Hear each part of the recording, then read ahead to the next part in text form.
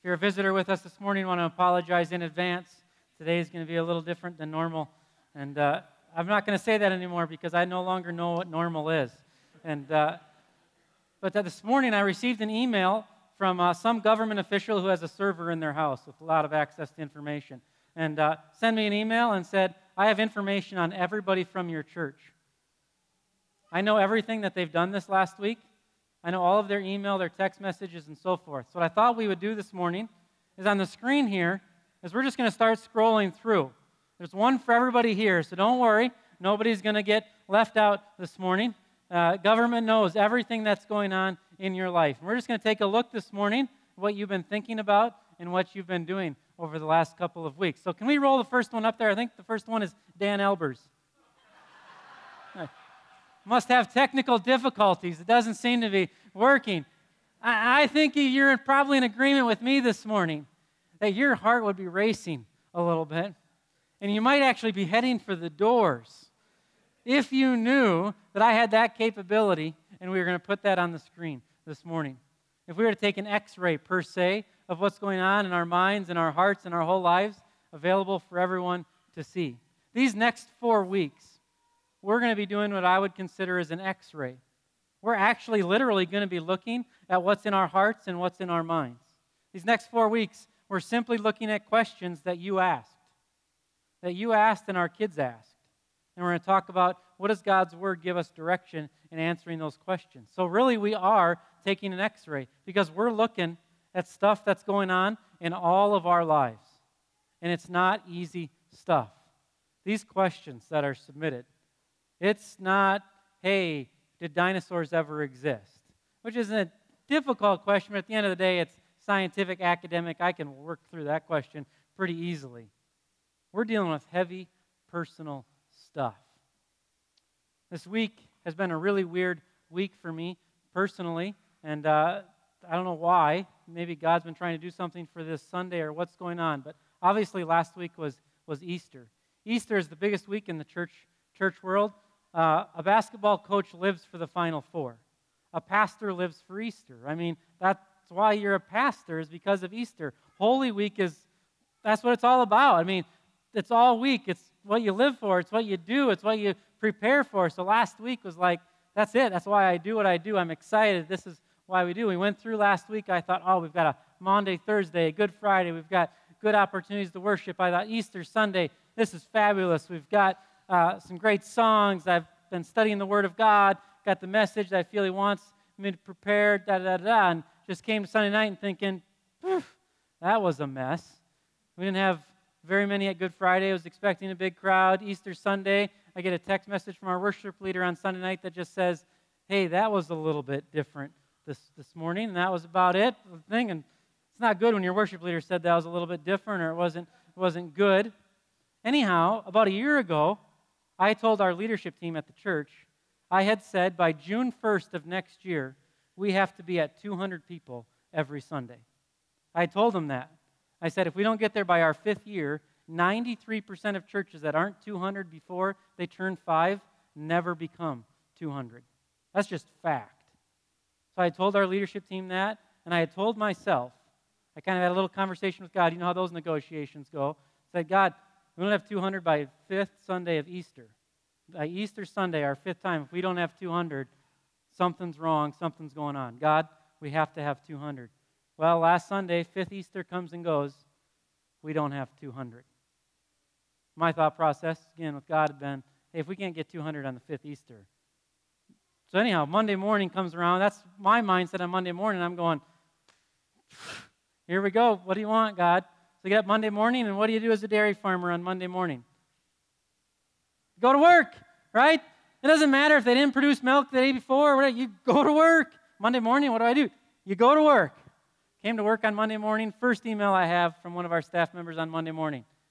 Hey, we had somebody at church yesterday that left, that didn't even stay for the service, left because they said we were unkind to them and felt unwelcome.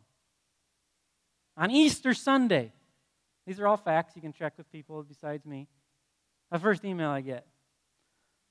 So I already came thinking, God, we had this deal. You haven't kept your end of the bargain. Now, this happens. Next email I get was from Doyle, our family ministry coordinator. I'd asked him to send the questions that he had compiled with our kids. So on Wednesday nights, he had asked the kids to submit some questions. I get the questions that Doyle had compiled. First question from the elementary age kids. Will I ever see my dad? This isn't a question from the internet. This isn't a question from the newspaper or magazine. This is a question from elementary age kids that are in our building on Wednesday nights. I had come into work on Monday expecting to focus really on two questions for the week ahead. The first question that I knew we were going to answer this week was, how can I feel the Father's love when I didn't have loving parents? I was already starting to think through that, work on that. That's not, there's no dictionary answer to that. Second question that I was working on, or second two questions that I was working on were, how can our hearts hear from God when we pray? And how do I know that I hear God's voice? Again, there's no easy answer. So then I was just going to get the third question, which was from our kids. And that question is, will I ever see my dad again? So I'm sitting down at my computer just thinking through and say, God, give me some insight. That's how I operate. I'm not extremely spiritual. God, I'm going to start to type. Just tell me what to, here we go. So I start working, write down some general thoughts from the questions. First thought I write down, because I got all this stuff on my mind, is very simply I write down, I will trust you with 1,000 when I can trust you with one. I just wrote that down. I went through the rest of the day. I didn't think about that. I just written in my notes. I do that every time when I'm preparing, just write a bunch of stuff down. Tuesday, I meet with a really good friend that I meet with all the time. We talk about life. We're talking about general stuff. Talked about the week before, a couple of those things. Again, this statement isn't on my mind at all. I basically forgot that I had written it down. We're talking. Now, my friend that I'm with is a little more charismatic than I am. What I mean by that is he prays in tongues. He believes in the gift of prophecy. I believe in those things, but it's not a regular discipline in my spiritual life. A lot of times he'll say a word to me, an encouraging word or something. We're getting ready to depart. He looks at me and he says, Richard, I will trust you with 1,000 when I can trust you with one. I had not said anything to him. I hadn't even remembered or thought about it.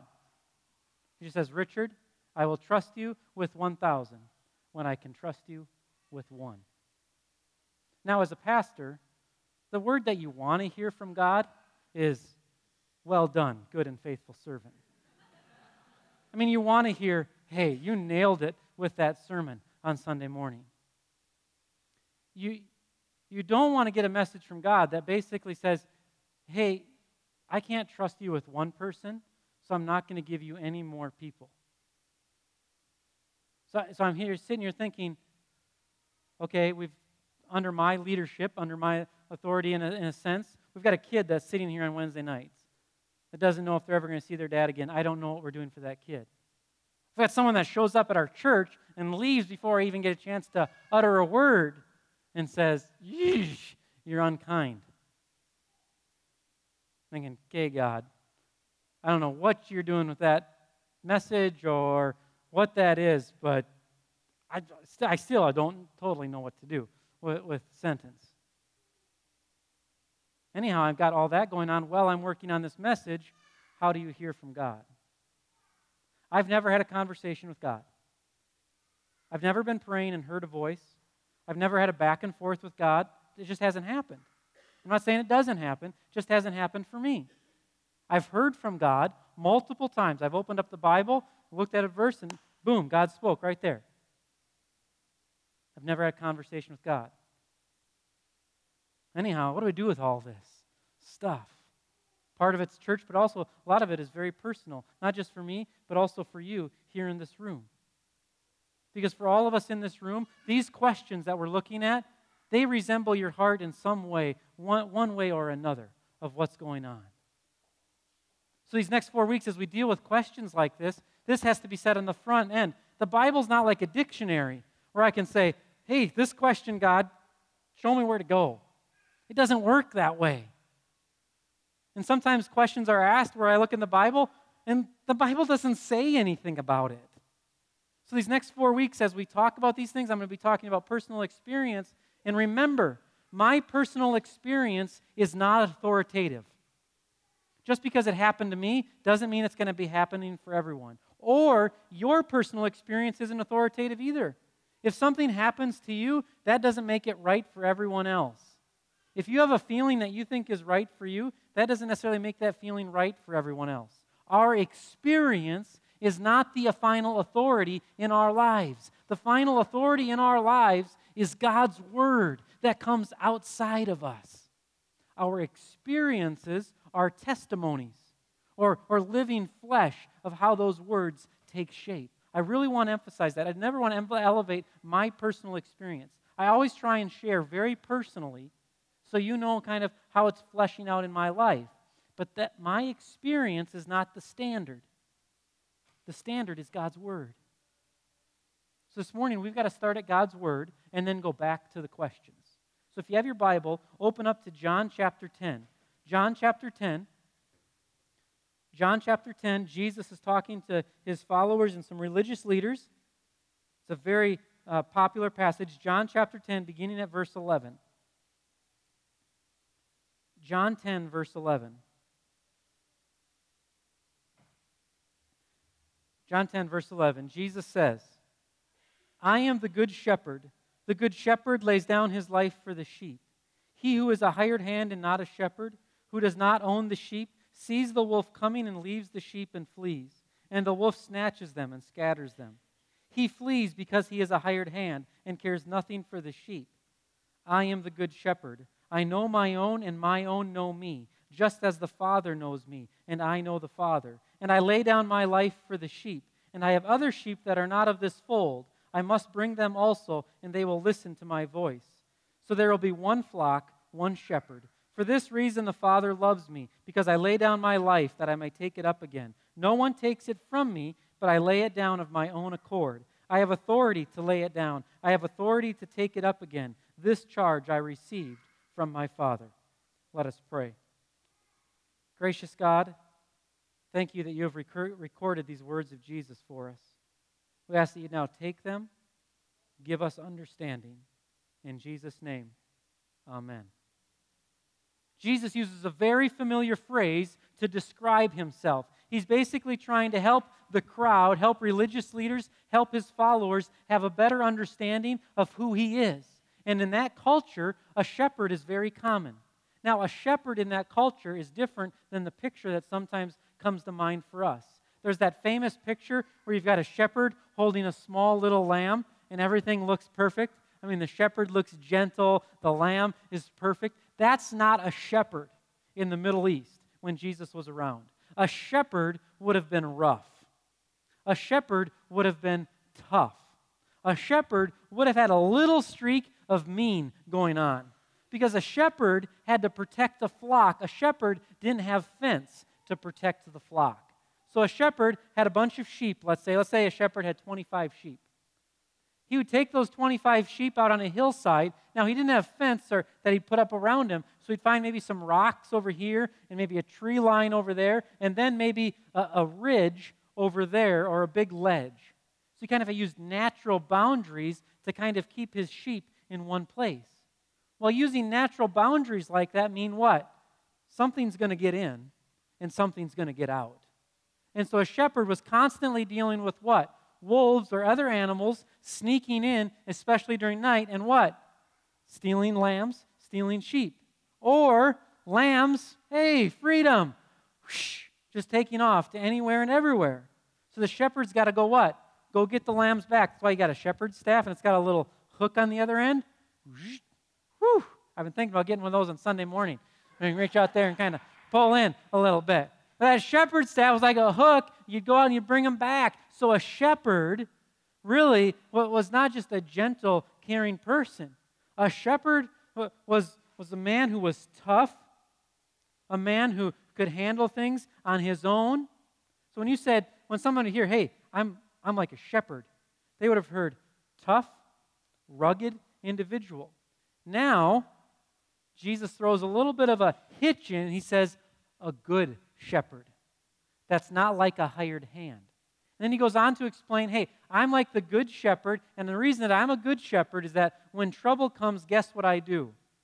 I stay around. where a hired hand does what? Whoa, this ain't worth the day's wages. I'm leaving. Jesus says what? He voluntarily, this is so important to realize, verse 18, no one takes it from me, but I lay it down of my own accord. I have authority to lay it down.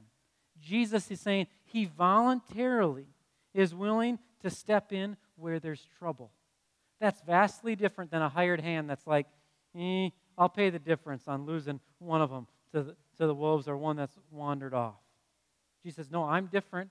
I go after them, and I'm willing to step in. This is a description of who he is. So Jesus is basically saying to us this morning, to his other religious people in this setting, saying, hey, I'm tough. I control things. I have power. But at the exact same time, guess what? I'm all loving. I'm like no one you've ever met because I voluntarily lay down my life for someone else. Now, this is who Jesus says he is. Now notice what Jesus says he wants, or the description that he gives for the relationship between the shepherd and the sheep. Look with me in John chapter 10 here, verse 14. He says, I am the good shepherd. I know my own, and my own know me. In other words, Jesus is saying, hey, I know my people, and my people know me. Okay, well, knowing someone, there can be a varying degree of what it means to know someone. Look what he does next. Verse 15, he says, just as the Father knows me, and I know the Father. In other words, Jesus says this, the relationship that I have with my people should be just as intimate as what? The relationship I have with my Father. Now, for a moment, we got to go into an area that's completely unexplainable, the Trinity, that the Father, Son, Holy Spirit, one God, three beings. Jesus is saying the relationship that he has with his Father, which is basically this. They are of one mind and one substance, but two different beings. This doesn't work out scientifically, so if you're trying to figure it out on paper right now, it doesn't work. They are in such close relationship with one another that they constantly know what each other's doing, and they do each of their things with the other person's authority. So Jesus acts on the authority of his Father. The Father acts through his Son to bring glory to his Son and then ultimately to himself. In other words, they are just in perfect tandem together. And Jesus says, hey, my relationship with my followers should be like that relationship. In other words, God desires intimacy with his people. Jesus is very straightforward saying here, hey, my job is not just to get a bunch of people, hey, come to heaven, put them in heaven and be like, whew, they're saved, no trouble. No, vastly different picture we get here. Jesus is saying, I'm getting people to come follow me and live in relationship with me. That the Christian life is not safe from hell, but the Christian life is intimate relationship with the Creator. This is what God wants. And when we understand God's Word, this is what God's Word wants for us, an intimate relationship, now that starts to help us flesh out these questions a little bit. John Piper says it this way, there is no deeper nor more satisfying relationship in the world than the eternal relationship between God the Father and God the Son. So that relationship that is the deepest in all of creation, all of eternity, all satisfying relationship, guess what Jesus is saying? We should have that relationship with him. I don't say that. Jesus says that. He says that just as the Father and I know one another. So if God desires intimacy with us like this, guess what? He's got to want to communicate with us then. How can you have that level of intimacy without communication? How can you have that level of intimacy with distrust? So what do we do with these three questions? We start with, will I ever see my dad again?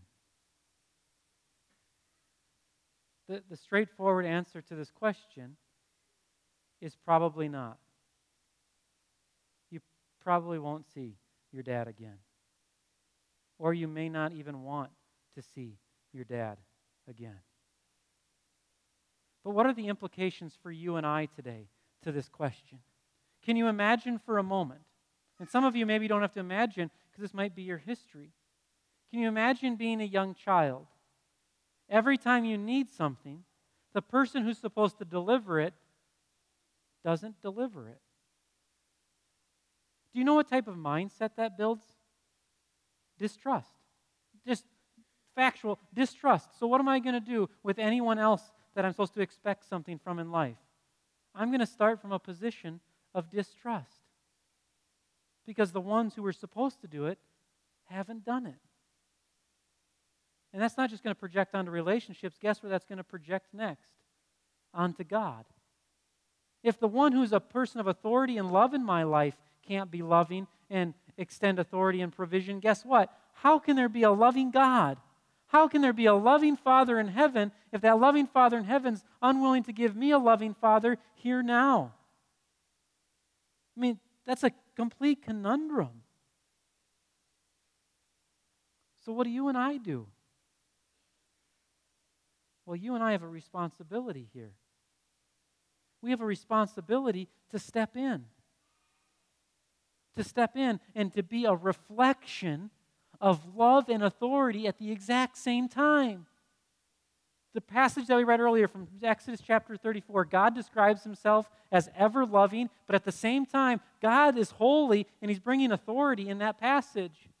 This young child who asked this question, guess what they don't have in their life? A healthy picture of authority and love together.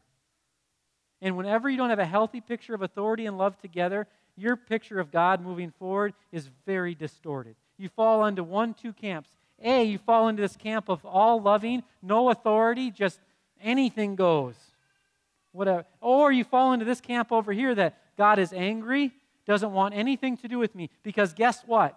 The anger that I've seen as a kid, that this young child has probably seen as this. The anger leads to automatic removal. Right? Go to your room right now and leave me alone. And then there's no follow-up. That's vastly different than saying, go to your room. Think about this. And then 3 or 7 minutes later, going back and saying, I love you. There's a major difference. And if you never have that picture, it's going to be portrayed onto the rest of the relationships in your life. Our responsibility is this. We can't be the dad, but we can step in and be a proper reflection of the Heavenly Father's love. Do you know the number one problem in our country today? The number one problem in our country, and I'll argue with anyone on this, up and down, the number one problem in our country is not abortion laws.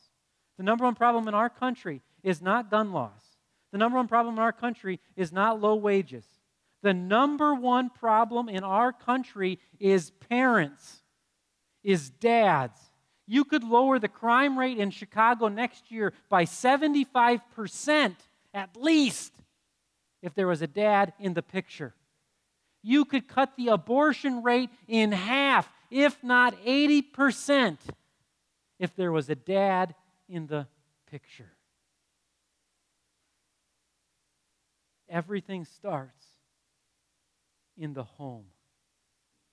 And when it can't happen in the home, it needs to happen simultaneously in the church. And when it doesn't happen, guess what happens? Just look outside. It crumbles.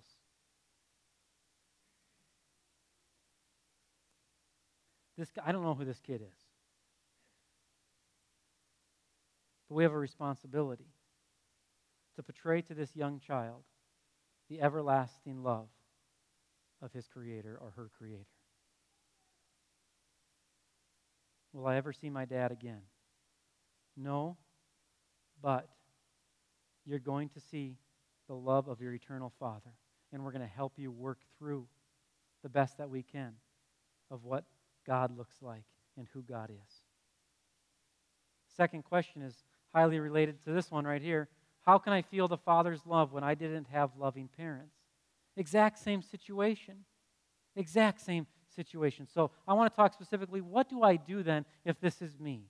Because this is probably multiple of us here in this room. First thing is this. Find some passages in the Bible that describe God not as a father.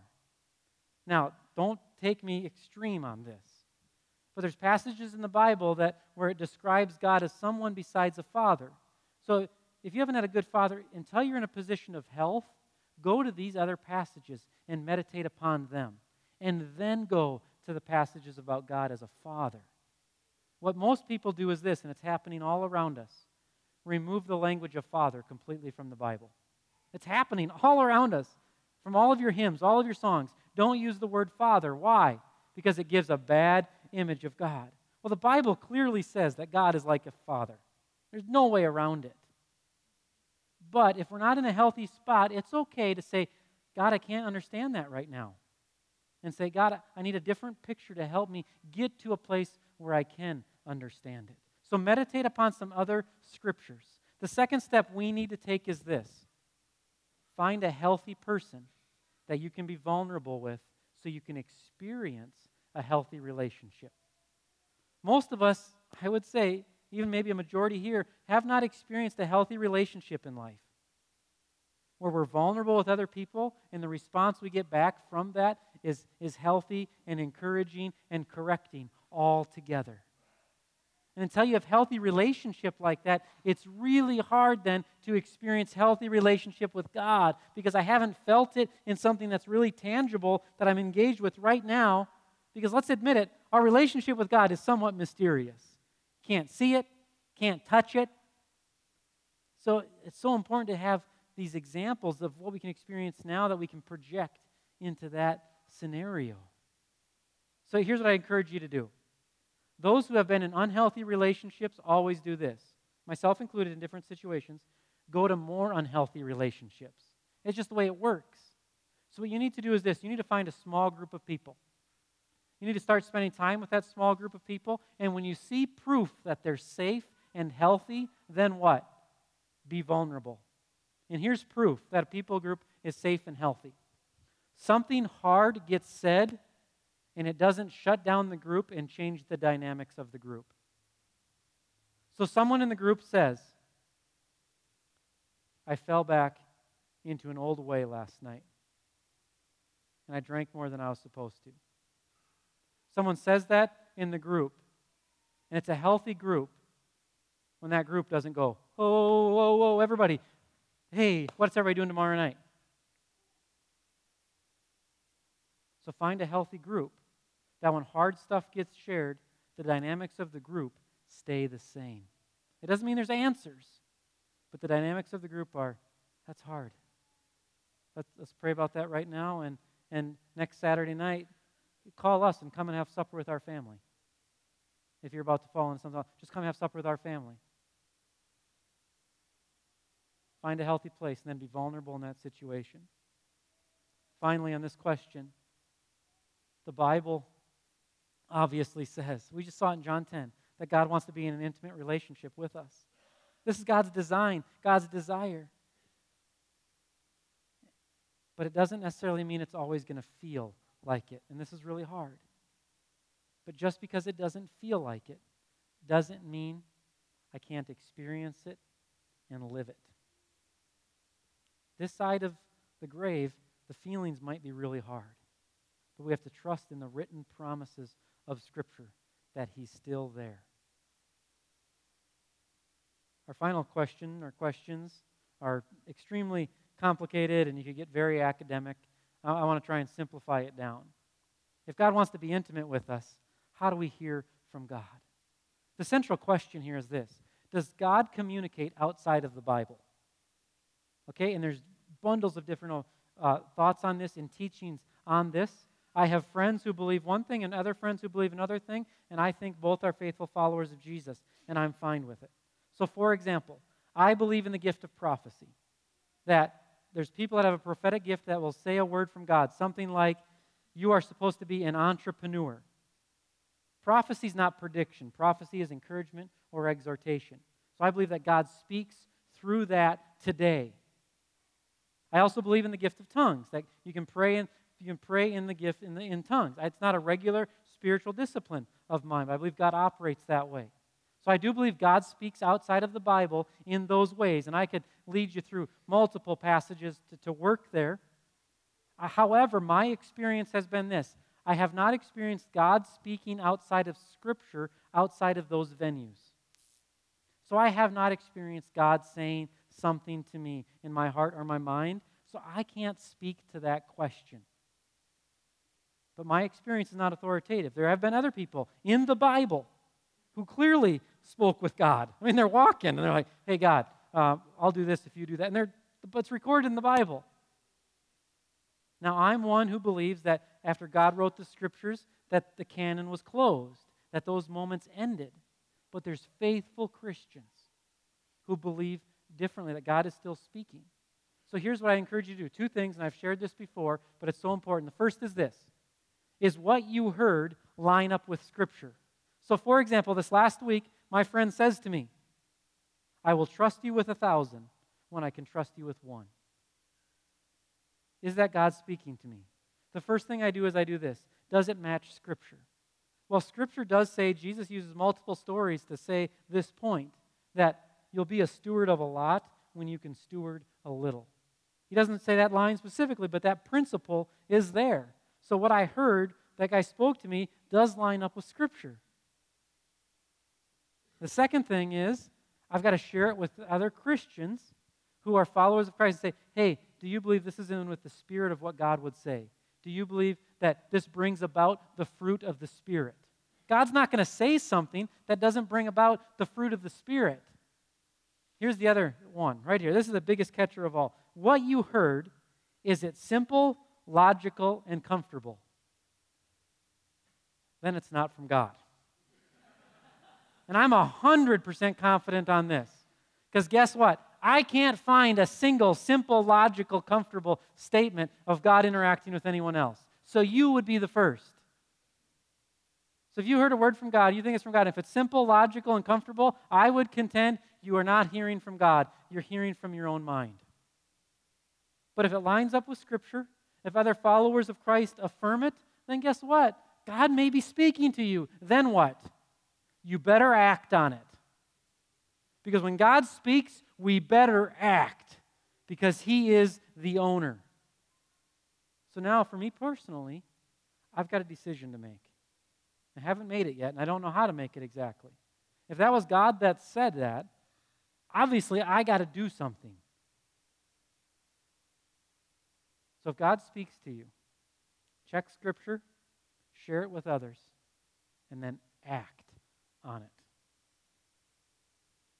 Tim Challies, who's done a variety of writing on this issue of hearing from God and who's studied people from every spectrum, Baptist, Lutheran, Reformed, Charismatic, all over, Catholic, everybody, says the following. He says the sufficiency of the Bible means that we can be supremely satisfied in the voice of God as it comes through the Word of God. We don't need to yearn for anything else. The Bible is sufficient to live a life that honors God, but also a life that is deeply intimate with God. If you haven't heard from God on a personal level outside of the Bible this morning, I don't want you to leave going, I'm a horrible Christian. Not at all. Because guess what? Everything you need to honor God and to be in intimate relationship with God is right here. It's right here. And you can hear it every day this next week. I hear it every day. Every day I hear from God at some point. You open up your Bible and you pray and you see what the Spirit said, how the Spirit plants it on your heart or your mind. There's just not a good formula to help answer this question. Some of you want more. I'm sorry, I can't give a lot more.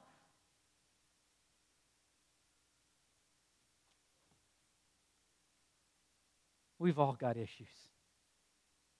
We've all got challenges. Those issues and those challenges oftentimes affect our relationship with God. But God wants to be known from how He's portrayed in the Bible. Not how our earthly father has treated us, or our boss, or our spouse. But God has made Himself known in the Bible as one who is ever loving, ever merciful, slow to anger, pure holy, and just, all at the exact same time. I personally have not met my earthly biological father. But I have a different miracle in my personal life. I had a different father come into my life at the age 4, and I had a grandfather who portrayed the image of God. Therefore, thanks to God working through whatever circumstances brought that about for me, my story ends really, really well. But there's a lot who don't have the same ending that I have, but had a very, very similar beginning. The question is, are we going to step in and do something so the ending can be different? Not for 1,000, but one. And what if we stepped in for one to give a biblical portrait of a loving Heavenly Father? Then maybe that one could experience the good, good Father and experience the abundant life that Jesus Christ has promised. This morning, my hope for you today is this: that you can cry out with your heart and say, God, you are a good, good Father. Not because of what I've seen here on earth, not because of what I've experienced, but because what it says in your word, and ultimately because what you did with your Son Jesus on the cross. Let me tell you, God is a good, good Father. He has done everything for you and has given you everlasting life. So today I invite you to have an intimate relationship with that good, good Father because of what He's done, and hear from Him. I invite you to stand right now as we prepare our hearts to sing, and I want to spend a moment and pray for us. As we prepare to sing our next song, I want to invite you this morning, you do what's comfortable for you. All of us are in a different place. I want to invite you this morning just to hold out your hands like this as more of a picture of vulnerability, and asking that God would heal anything in your heart, heal anything in your mind that's made it difficult to receive love from God, that's made it difficult to be in relationship with God. So I just invite you, if you're comfortable, hold out your hands or fold your hands, whatever feels comfortable for you. And I'm going to pray, but you can repeat after me, or you can pray in your spirit this morning. Good, good Father, thank you for loving me. Thank you for sending your Son, Jesus. Thank you for voluntarily dying on my behalf.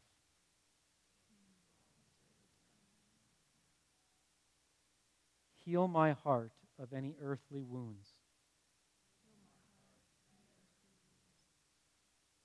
Enable me to enjoy life as your child.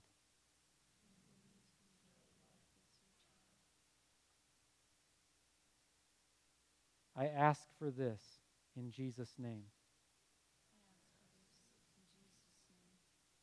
Amen.